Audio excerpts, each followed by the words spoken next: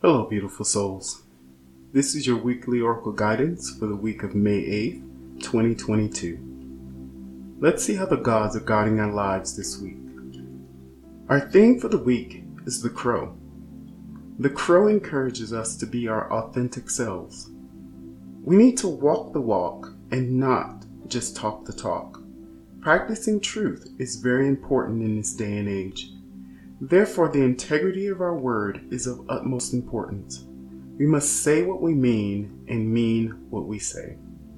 When you're proven to be a trustworthy person, you can go far in this world. The card that crosses our theme is standstill. Standstill tells us that it's okay to not speak sometimes. If the truth will hurt more than help, then it's okay to defer. Save it for another time when it will be well received. The card that keeps us grounded in the energy of the crow is Beauty Way. When we recognize beauty and divinity in others, we should want to be authentic and truthful. They are connected to the same divinity we are connected to. Lying to them would be like lying to ourselves, and more importantly, lying to the gods. When we're in alignment with our theme and what grounds us, the potential outcome is the spiral. You will know the truth, and the truth will make you free.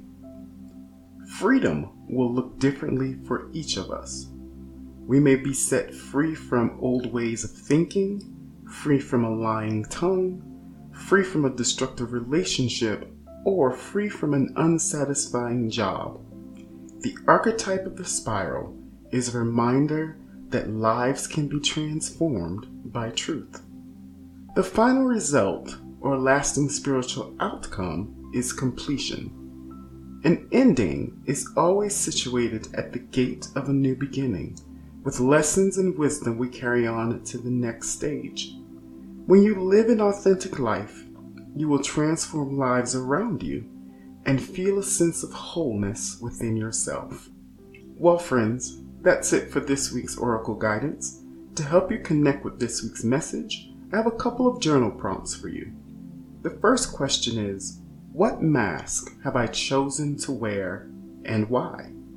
The second question is, what must I do to live an authentic life that encourages change and transformation?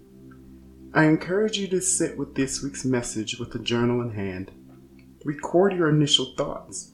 Utilize the journal prompts, and come back at the end of the week to record how this message played out in your life. Until we meet again next week, may the gods bless you on your spiritual journey.